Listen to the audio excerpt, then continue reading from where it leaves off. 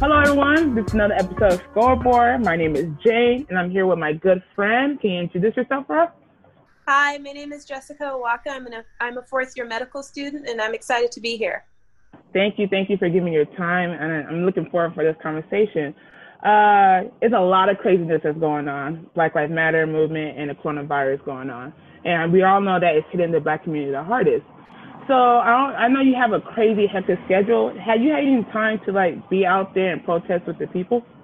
Yes, absolutely. I had the opportunity a couple of weeks ago to join other doctors, medical providers, and people in the community that really care about this issue to march in downtown Seattle and just really let people know that we do stand with the Black Lives Matter movement. Okay. We talked about that, and let's fast forward a little bit and let's talk about why the coronavirus is hitting the Black community the hardest. What's the reason?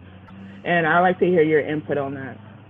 You know, there are a lot of reasons for that, but I think something that the coronavirus has done is it's really exposed a lot of the issues that we already had in society. So we already know that due to racism, Black people often don't have the same access to treatment that other people do.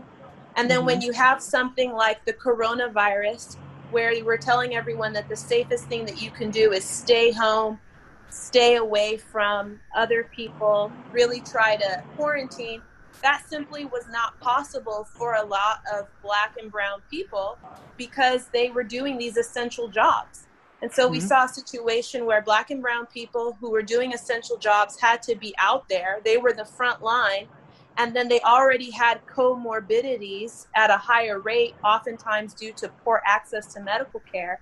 And so when you put those two things together, it's like a perfect storm. And now COVID, it looks like it's hitting Black people the worst, but it's because of underlying racial problems that we have in society. Oh, wow.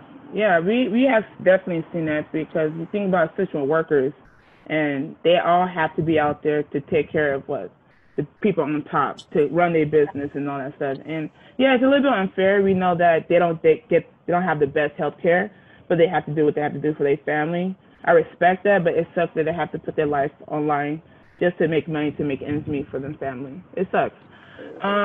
Another thing I would love to get your opinion on is something I notice a lot is Black women are dying at a higher rate giving birth than white people. And people are saying that, because they don't have the money and this and that. We know that's not true because Serena Williams had a serious health condition giving birth, Beyonce, and so on, a lot of wealthy Black people. So why is the reason Black people are not taken serious when it comes to giving birth in this country? So there are lots of reasons, and it's actually really scary. If you look at the data, if an African woman comes over here, right, to the United States, within one generation, her children will have these same issues. So you can't say that it's because, it's only happening because they're Black. It's happening because they're Black and they're here. We know that it's an issue in the United States, that Black women are 3 to 4 times more likely to die in childbirth. And that's a ridiculous statistics. And we know that a lot of this issue is not being taken seriously when they're in the hospital. If you read the story of what happened to Serena Williams, it's horrible. We also know that when Black women talk to their physicians, a lot of times their pain is not taken seriously. There have been studies out there that you can look up where they even interviewed first and second year white medical students, and they thought that Black people feel less pain. And there are a lot of theories that believe that perhaps there's a weathering on Black women's DNA that because of all this societal racism. So there are lots of issues at play. And if you're a Black woman, it's really, really important to find a physician that listens to you, that cares about your healthcare history, and that takes you seriously. Okay. I want to add a little bit thing. What about people who don't have that good healthcare, who don't have that ability to go to these good doctors and these good hospitals? What ways can they help themselves when it comes to childbirth and their money situation? I think that's a huge issue. And one of the best things you can do is really be honest with yourself before you even get pregnant. Start reading up on the things that are important for a healthy pregnancy, and then make sure that you keep a log and that you keep good notes whenever you are able to see your physician. And if you ever ask them to do a test because you know your body and you're saying, I feel like something's not right, and they say no, they're not going to do that, ask them to write that down in your chart. And a lot of times physicians will say, okay, wait a minute, and realize that you know a little bit more about your history than they do. Wow, that's a good enlightenment. I hope it really, people listening, will help them out.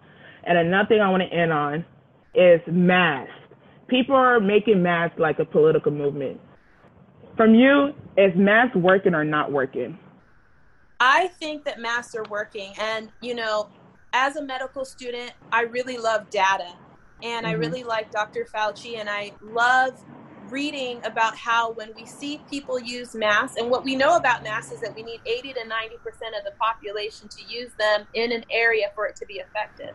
What masks do is that they make sure that I'm not putting my particles on you and you're not putting your particles on me. And people say, oh, does that really work? When it's a really cold day and you go outside and you see that vapor, that's the vapor that I'm trying to keep from me getting to you, right?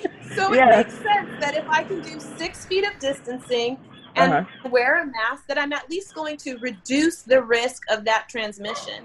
And I know that it feels uncomfortable for some people to wear a mask, but a joke that we have in the hospital is it's better than being intubated. If you don't want someone who doesn't even usually have to do that, because we're pulling personnel from all over, right? If you don't want someone who has only done 1 or 2 intubations to be doing that for you, I think it's a small price to pay. All right, we're gonna end on that note. Like my favorite doctor on Grey's Anatomy say, it's a beautiful day to save lives. Wear your mask. Thank you. Thank you for your time. I really love it. How is Seattle, by the way? How's the weather? Because out here it's hot. It's been actually really warm, which is weird for us over here. Okay. It's been nice, which I enjoy because it's usually gray in Aberdeen, so I've been enjoying it. Yeah. All right. Enjoy the rest of your evening. Thank you for your time. I really appreciate it. All right. You're welcome.